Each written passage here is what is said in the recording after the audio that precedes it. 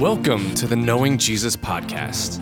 I'm your host, Brian Bachman, a licensed professional counselor. On the show, we explore who the real Jesus is, with his love, with his power, and with his endless pursuit of humanity, with the hope of changing our lives. Good morning. Today we'll be reading John chapter 4, verses 43 through John chapter 5, verse 15. After 2 days, he left for Galilee. Now Jesus himself had pointed out that a prophet has no honor in his own country. When he arrived in Galilee, the Galileans welcomed him. They had seen all that he had done in Jerusalem at the Passover festival, for they had also been there. Once more, he visited Cana in Galilee, where he had turned the water into wine. And there was a certain royal official whose son lay sick at Capernaum. When this man heard that Jesus arrived in Galilee from Judea, he went to him and begged him to come and heal his son, who was close to death. "Unless you people see signs and wonders," Jesus told him, "you will never believe." The royal official said, "Sir, come down before my child dies." "Go," Jesus replied, "your son will live." The man took Jesus at his word and departed. While he was still on the way, his servants met him with the news that his boy was living.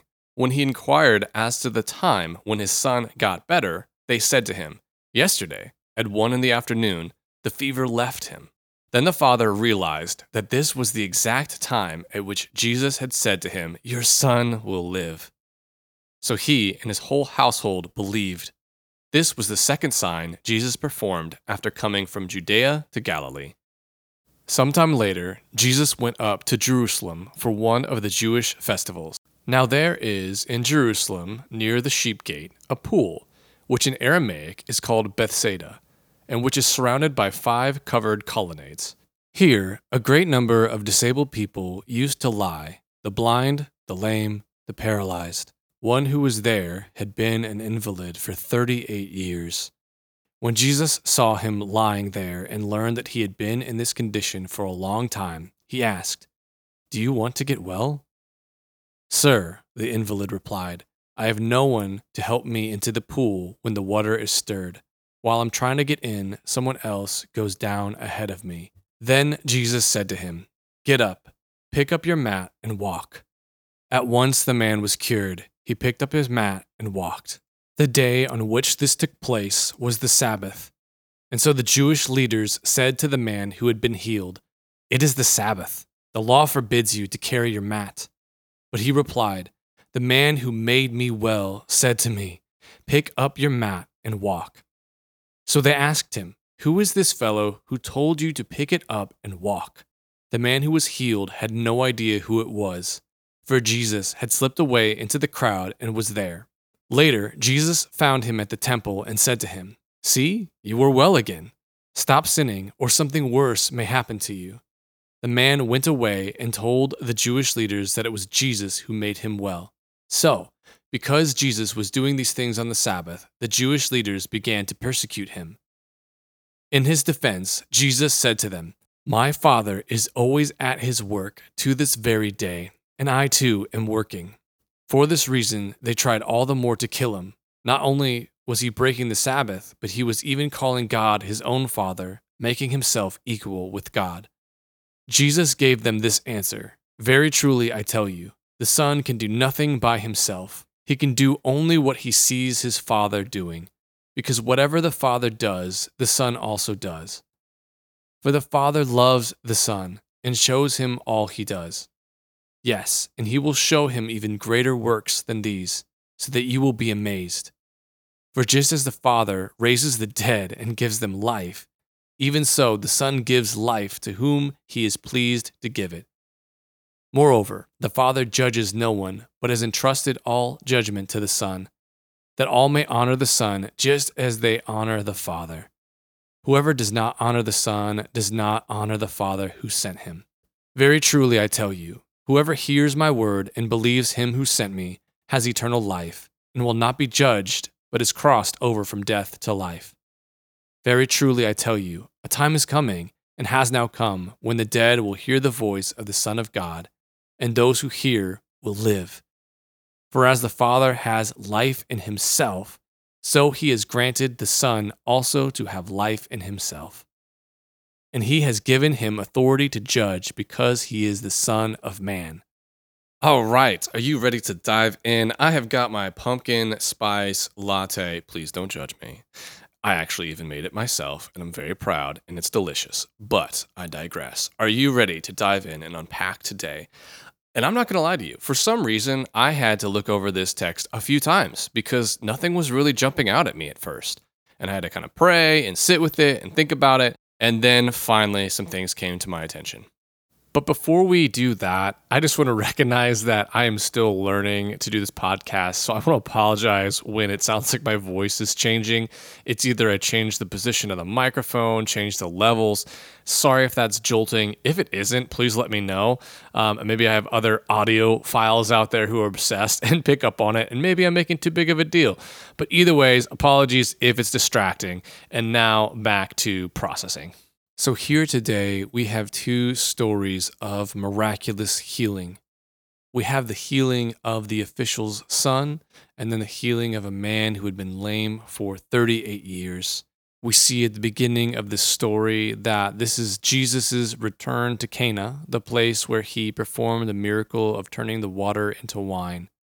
I find it interesting in this story. It never really stood out to me before, but in verse 47, it says that the man comes to Jesus and he begged him to come and heal his son, who was close to death. Now, directly after this, Jesus says, "Unless you people see signs and wonders, you will never believe." My mind goes a number of different directions. One, Jesus knows the hearts of human beings. He knows that we are so hardened and we are prone to disbelief. And so how kind that God, knowing our hearts, was willing to meet us where we are at and perform signs and wonders so that we could believe in his message and in his son. Another kind of random thing that's standing out to me is that Jesus does not have a formula. So sometimes he's interacting with people and just his presence or his kindness, his love, I would argue probably the gift of prophecy, if you will. He's speaking into people's deep parts of their hearts. And they're like, how does this guy know who I am? Like, think of the Samaritan woman. He's just having a conversation with her. There's no real miracles. Yet she feels seen and known and loved all at the same time. And she comes to know Jesus. And then now today we see miracles being the way that some people are coming to know Jesus. I just have to wonder, if Jesus knows the formula, so to speak, of our hearts, right? So like some people need extra measure of love. Maybe some of us are more cynical, and so we need to be wowed or shocked or surprised by a miracle. I'm just wondering and guessing here, but I know that our God is wise and smart, and he's also very relational and personal. Because I don't know many people that have very similar stories. I mean, sure, there's like themes, right, of how God is reaching people, but he does it very differently every time. Another way to look at this is the counselor in me coming out, is that God is attuned to us. Now, what does attunement mean? Attunement is being able to see someone in their moment, in their emotions, knowing what they need. It's being able to slow down and be relational enough to see the other person and meet them where they're at. Let's use a radical example here. We do have a cat, but let's say we have a cat, I hate it, which I don't, and the cat dies. Attunement is, even if I hate the cat and my wife is sad, I'm seeing her pain. I don't go into logic mode or fix-it mode and say, well, we can just buy another cat.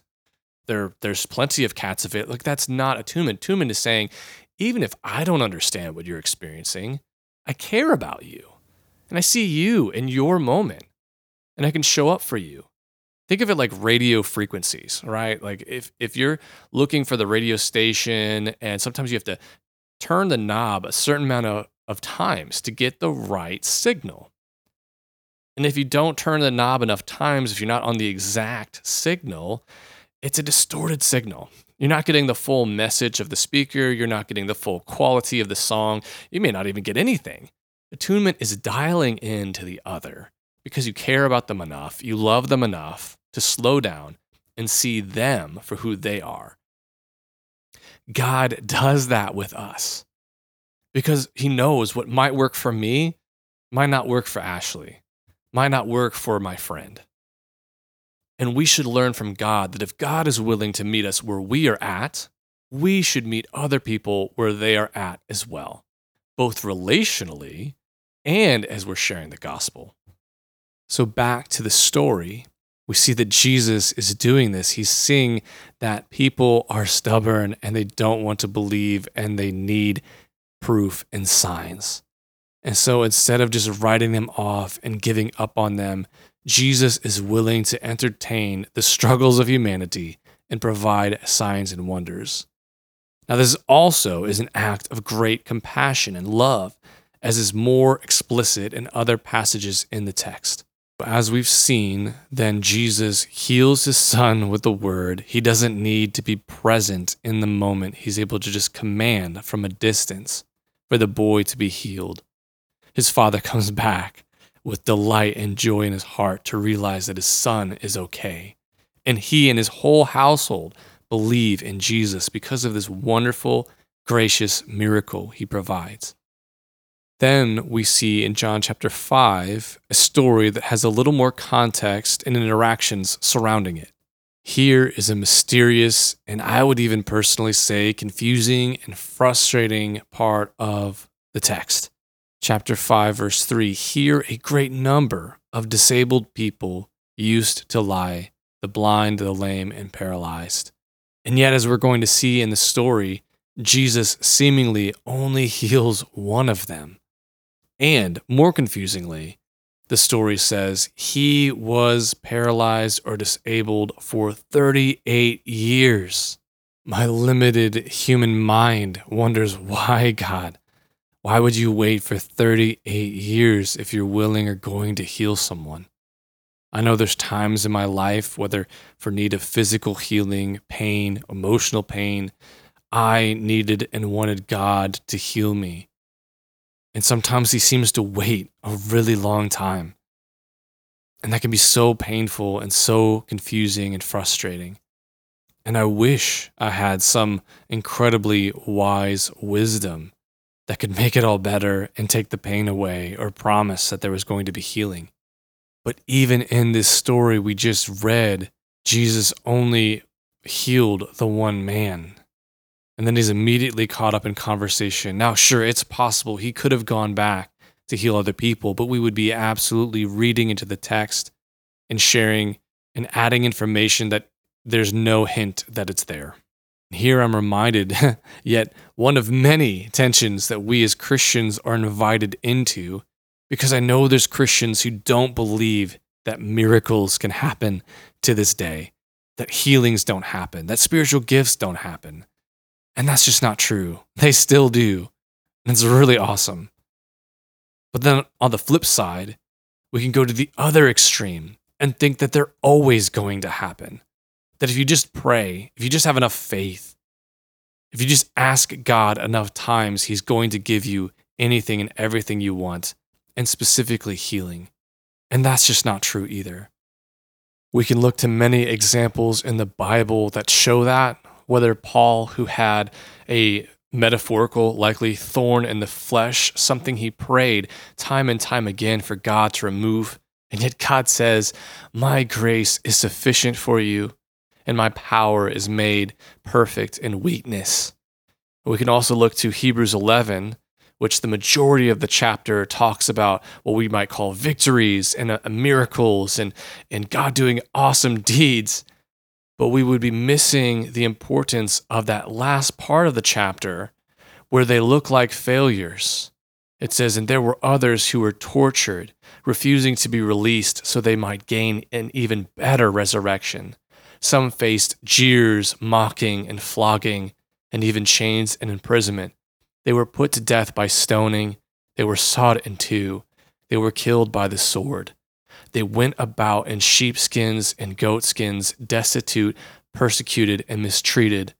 The world was not worthy of them. They wandered in deserts and mountains, living in caves and holes in the ground. These were all commended for their faith, yet none of them received what they had been promised, since God had planned something better for us, that only together with us they would be made perfect. So what does this mean? Whether we get the healing or we don't, we are supposed to journey well with ourselves and with others. If others aren't getting a healing or a miracle, we don't chastise them for not having enough faith. We grieve with them. We love them. And we sit with them in their pain and empathize with them like Jesus does in the Gospels. Remember that story where Jesus knows he's going to heal Lazarus? And he doesn't chastise them for not having enough faith. He knows he's going to heal and raise Lazarus from the dead. And yet he still grieves with the people. That is a beautiful image of our God and an image that we should embody as well. That whether we get a miracle or a healing or not, that we love well and we sit well and we encourage and support well. We're invited into the tension of asking and praying and being vulnerable and saying, "Oh, sweet Jesus, please heal me. Please take away this pain, this sickness, this injury, whatever it is, this loss." And sometimes he does. And sometimes he doesn't this side of heaven. And whether we are the one experiencing the pain and the suffering and have to endure, or whether we see those around us who are suffering, we're at a minimum, we are called into suffering well, which is an offensive and difficult phrase. The one suffering to endure, and the one watching or observing to support and love and be kind. I know many friends and family members who have shared stories about Christians who I'll give them the benefit of the doubt that they were well-meaning, but when they push and force and say basically, if you don't have enough faith, like you're not healed because you didn't do something. And friends, that is not the case. We are not the power providers. We are only vessels and conduits of God's power and God's love for that matter. We do not have that strength in our own ability. No faith in the world can change, for whatever reason, may be God's will for someone to have some kind of sickness or to allow, not necessarily to have. That's part of the fall. God didn't want that to happen. And I know this topic can create so much pain and so much frustration. So I do ask that you give me a grain or a truckload of salt, as I tell my friends, as I'm working through these weeds. I myself had back pain, just came out of nowhere. I don't know, I was in my early 20s and it lasted for 5+ years. I've had depression my entire life since I was 8 years old. And then after a couple years of having relief finally from my back pain, I was in a car accident and now still suffer with back pain all over again. I finally got relief, only to enter into a story of pain yet again. I know it's not God's desire. I know it's not God's will, both for my physical pain and my emotional and mental pain. I share that mainly to provide context so that this doesn't seem just like lifeless head knowledge information, but these are things that I personally have had to wrestle with as well. And so we see this interesting story where Jesus heals one man and not others, and it's a mystery. But beyond that, there's other things going on in the story as well. Jesus is healing on the Sabbath. He's being a righteous rebel, and I use that term very loosely because he's holy and perfect, but he's pushing back against man-made rules and laws that are just used to condemn people, not to honor God. But before we talk about legalism again, I noticed something in this text that I haven't noticed before, that the man is basically placing his faith in this mystical legend of if you go down to the water, an angel is going to stir it. And there's this mysticism or whatever around the sense that there's this magic in the pool. because he keeps thinking about the pool. If I just get to the pool, if people take me to the water, then everything will be okay, and people are getting in front of me. And it's amazing how Jesus meets this man, even though his eyes are set on the wrong thing. He is looking to a false source to fix him, to heal him. And Jesus still meets him in there and reveals himself to this man.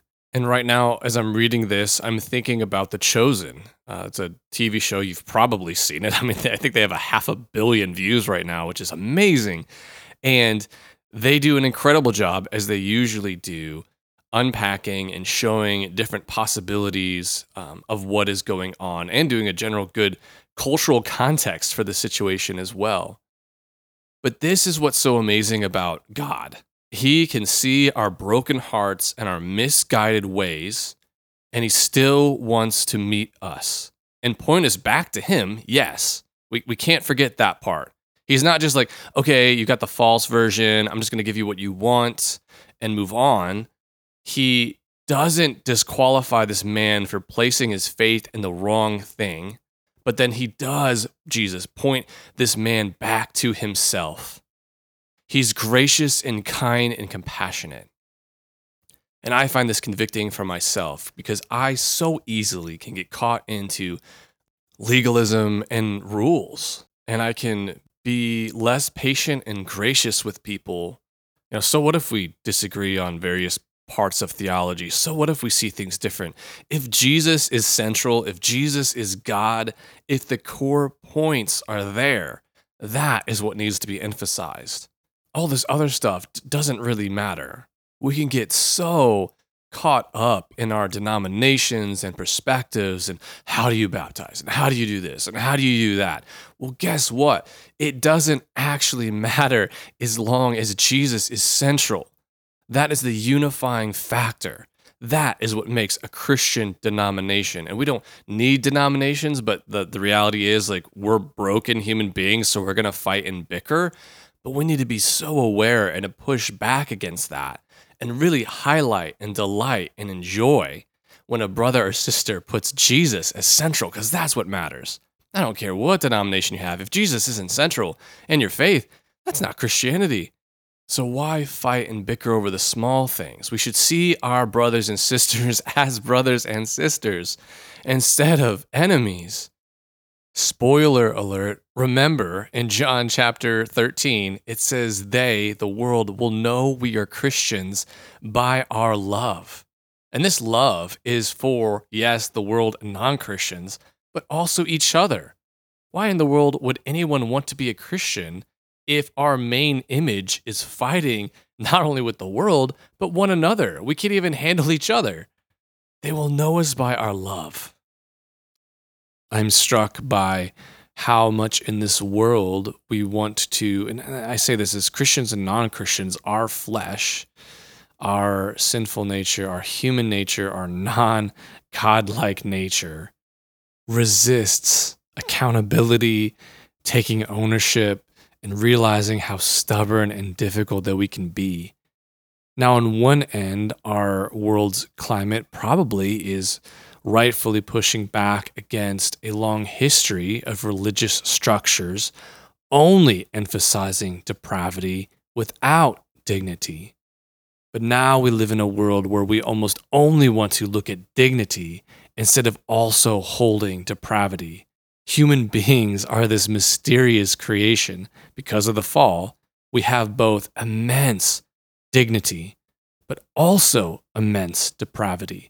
And it's so much easier to go black and white and think that we're all good and excuse our wrongdoings and not hold accountability and make excuses and be defensive, or go the other extreme and just say we're terrible, dumpster fires, and have no mercy, no kindness, no compassion. Again, if you've been following along with us, this is another point of tension that the Christian is invited to walk into. If we only see someone's depravity, that is not the way that God looks at people. If we only see people's dignity, we're idealizing them and not holding the whole picture either. Well, this brings an end to our episode today. We've covered a lot of ground. I would love to hear from you all. Comments, questions, thoughts, things that stood out to you, things you want to learn more about, and just connect. Well, listen to the outro for more information, and I can't wait to connect with you again. Thank you so much for listening. I'd love to hear something you've learned or want to learn more about. You can share comments and continue the conversation on social media. Links are provided in the description. You may be wondering, hey Brian, we're supposedly reading through the New Testament in 5 months, but you only cover 40 verses every other day. How is that possible? You, my friend, are observant. The short answer is we are building towards more content daily, but I also need your help. Liking, sharing, telling your friends are all very helpful. And the most helpful thing you can do is to become a supporter for as little as $4 a month. Thanks again for listening, and I can't wait to dive into more life-giving scriptures with you.